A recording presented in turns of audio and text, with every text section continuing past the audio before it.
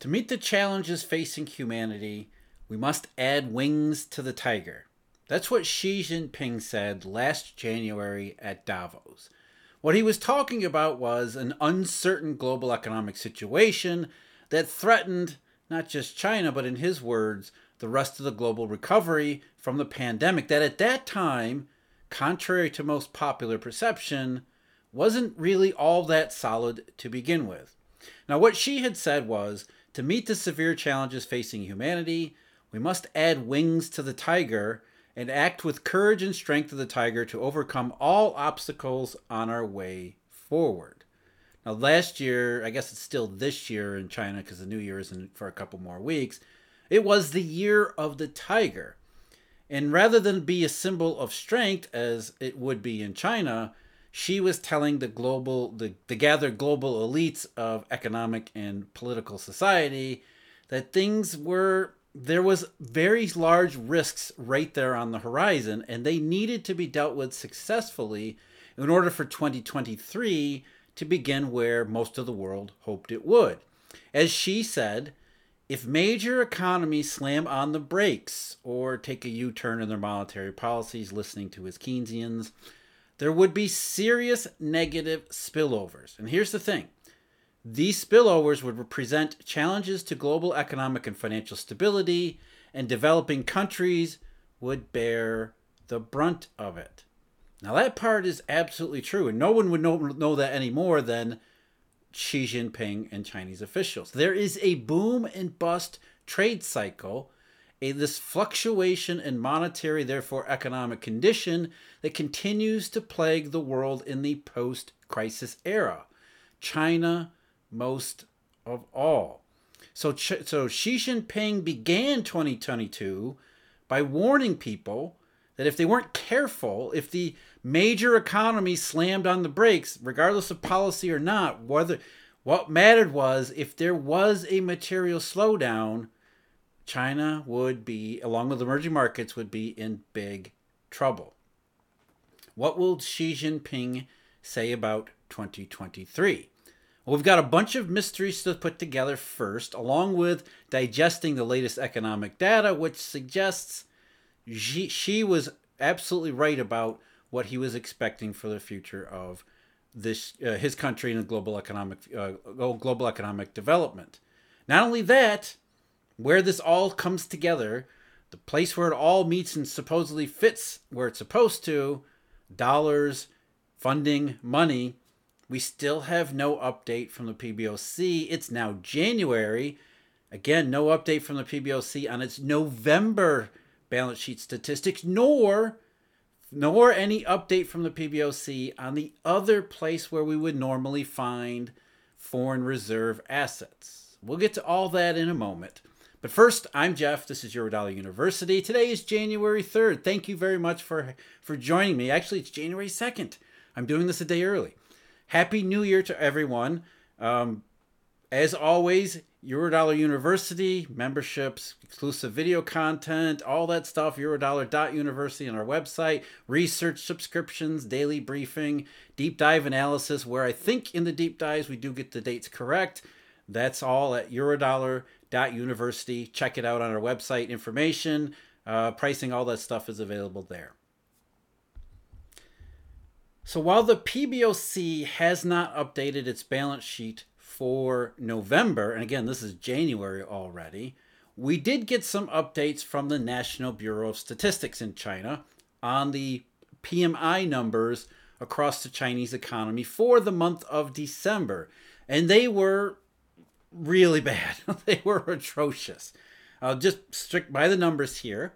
The NBS's manufacturing PMI fell to 47 from 48 in November. The production index, which is the level of output, way down to 44.6 from 47.8 prior month. New orders in December, 43.9 from 46.4. New export orders, again, this is not just a local China problem, 44.2 from 46.7. As we talked about before, U.S. imports way down in November, probably the same in December. And as the Chinese had reported, the General Administration of Customs previously, Chinese exports to the United States also down huge, 25% year over year in November. Doesn't look like they're going to keep up. They're going to change at any time soon, December into January. Non-manufacturing in China, PMI's there. The non-manufacturing headline 41.6, down from 46.7. New orders 39.1, down from already low 42.3 in November. New export orders, non-manufacturing, 44.5 compared to 46.1 in November. And therefore, the composite output index, or the general output index from China, 42.6 in December. Now, to most people, you hear these numbers and they think, well, yeah, that's the zero COVID lockdowns, or now that the lockdowns are ending, it's COVID running rampant all throughout the Chinese economy. Too many people are homesick, not enough people are working. But we hear that in some places in China, they're actively encouraging people to come to work as long as they're not exhibiting the most severe symptoms. So we went from zero COVID to we don't care about COVID in what seems like a short space of time. And the question is, why? What changed? And one thing that absolutely did change was the level of protests in recent months, where I think, it's impossible to determine from the outside looking in how much that might have unnerved political authorities. But you have to believe the sequence of events here. The Chinese went from late summer into fall, where they were showing signs of concerns. But then Xi Jinping comes back from Shanghai, makes a very big show of force, very big show of zero COVID. Then you had that whole thing at the 20th Party Congress, where Hu Jintao was abruptly and brusquely escorted out in front of all of the national or international cameras, not the national cameras, which again seemed to be a show of force. So why would some protests in Beijing that weren't really Beijing and around the rest of the country that weren't all that serious, would that have really been enough to change Xi's mind about zero COVID? I think there is another explanation here, another political explanation here that more closely aligns not just with what happened, but also the timing. And it has to do with what we've been talking about as far as China and its growing dollar problem, the dollar problem that suddenly they don't have an interest in reporting official numbers on. Again, as I said, the People's Bank of China, foreign exchange reserves specifically, they should be showing up on the PBOC balance sheet because China has, as I said in the last video last month, several times last year, they have an enormous trade surplus. Just from that alone, according to GSA numbers, 802 billion trade surplus. More dollars coming in that have gone out to pay for imports. Those dollars show up in one of two places. And where they should show up more than any place else is the PBOC's balance sheet. They have not. Not only they have not, we don't even have the PBOC balance sheet for November, let alone December. December wouldn't come out till later this month anyway.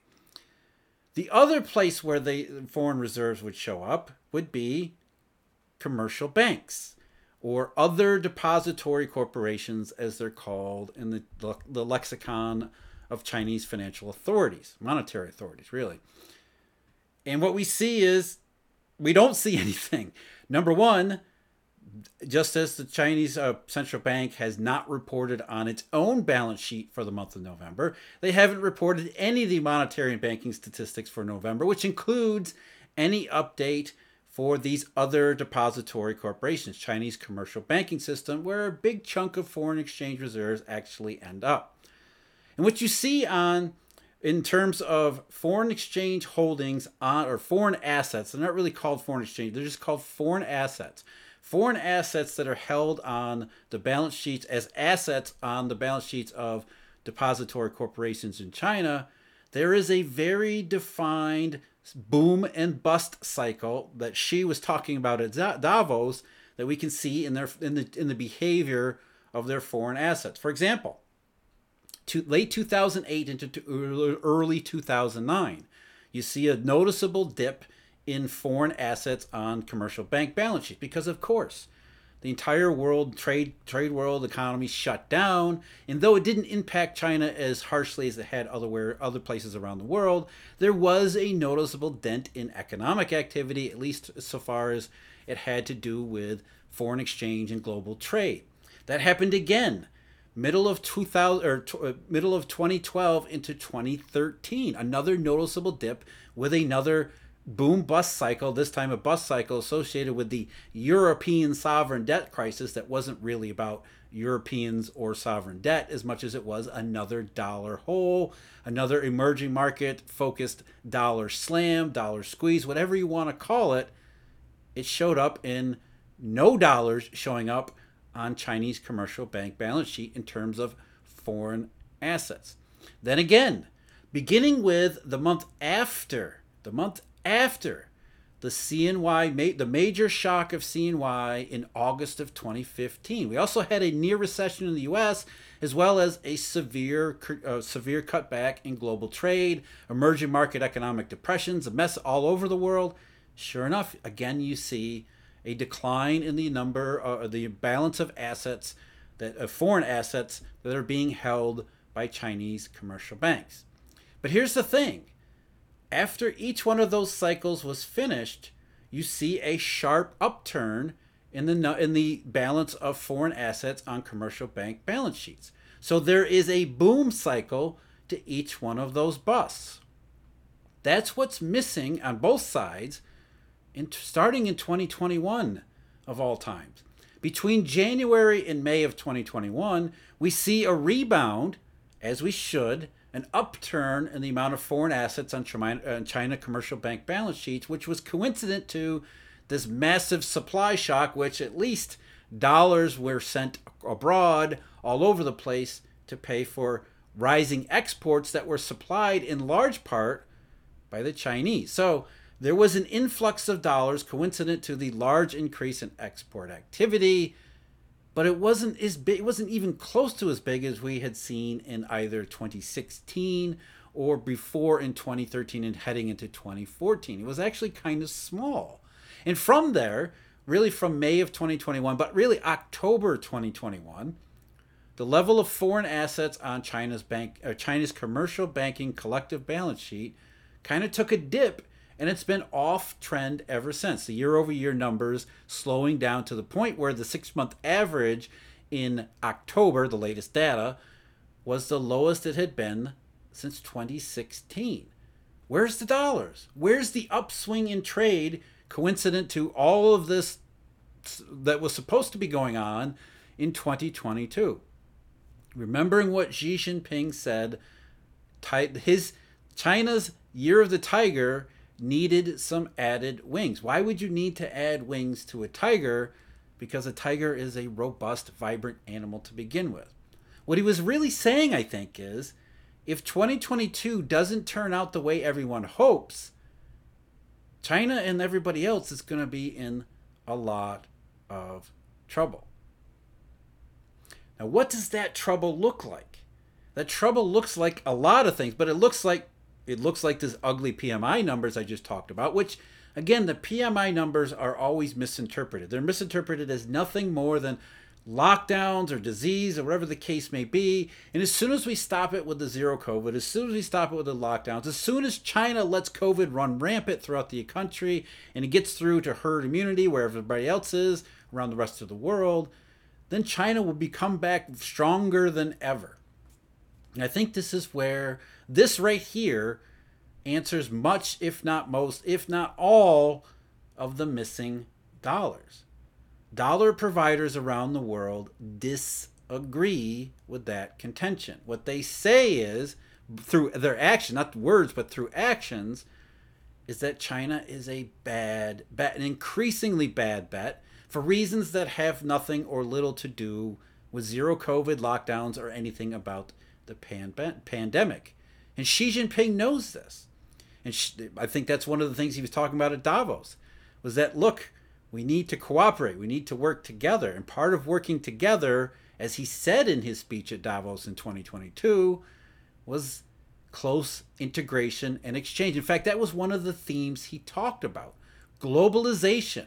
Globalization had to continue. And the only way globalization can continue is if there is a reserve currency able to intermediate through the various needs, requirements, incentives all around different cultures all around the world. And if there isn't that hand-to-hand exchange, I think he even used that term in Davos, then it becomes nearly impossible. And look at when the zero COVID began to change in China.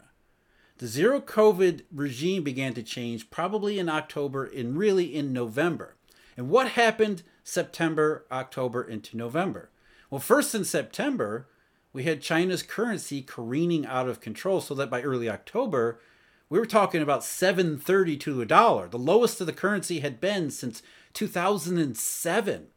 That's something I think that got Xi Jinping's attention more than anything else. And the only way that they could rescue the dollar, well, there's two methods. One is a short run, destined to be costly, destined to be dangerous, and the other is more long run. The short run version, the short run method of rescuing CNY would be what China actually did, which was tapping the commercial banking system on the shoulder and saying, we need you to supply a bunch of dollars. But that doesn't mean necessarily selling the foreign assets they have on their balance sheet, although that can't be ruled out either. It has been, as was observed and noted in the media, commercial banks borrowing in the swaps market, which you got to just shake your head. That's a desperation move. That would be one reason why, though, they don't want to report much information, especially in November, on their balance sheets. Now, I don't want to be conspiratorial here because there's likely some other explanation, but it's enough to get you thinking something else is going on here. And the long run strategy for Xi Jinping is to make China presentable to dollar providers in the way, or at least partly in a way that it used to be. Because what brought all of those dollars into China in the first place wasn't just China's merchandise trade deficit, which most people around the world have cursed this whole time as the losers to China's trade strategies, but rather the financial flows, the globalization, the integration of supply chains, money, therefore economic activity. And what she was talking about was the fact that if there isn't going to be money, if there isn't going to be economic, if there isn't going to be globalization, the year of the tiger becomes the year of something else, the year of the dead tiger. It's, as he said, it's emerging markets and developing economies that get hit the most. And they get hit the most because of this dollar deficiency. So the end of zero COVID, the transition into COVID that we see now, I think is more about the dollar problem that China has and the dollar problem that China doesn't seem to want to disclose all that much about, not that they ever did more recently. So there's a lot more going on here, but the short run takeaway is big dollar problem, big economic problem. The question moving forward into the beginning part of 2023 is, what does all of that mean? Well, at the very least, China's authorities aren't going to get together to develop any sort of rescue plan until their next plenum, which is in March. That's not a short-run issue, or that's not a short-run solution. Nor do I think China's going to do much else either, other than to try to talk dollar providers into believing that China is at least going to be a stable place to go. That's really the message that they've been trying to send, really with particular emphasis after the 20th Party Congress. Stability, stability, stability. Though I don't see how not disclosing November balance sheet data for banks and central banks fits into that, unless there's something on those disclosures that would contribute to instability. As always, I'm Jeff. This is Eurodollar University. Thank you very much for joining me. Happy New Year to everybody else. It's January 2nd, not January 3rd. I'll get it right at the end. If you're interested, memberships available, eurodollar.university, as well as research subscriptions. Check out our website. Till next time, take care.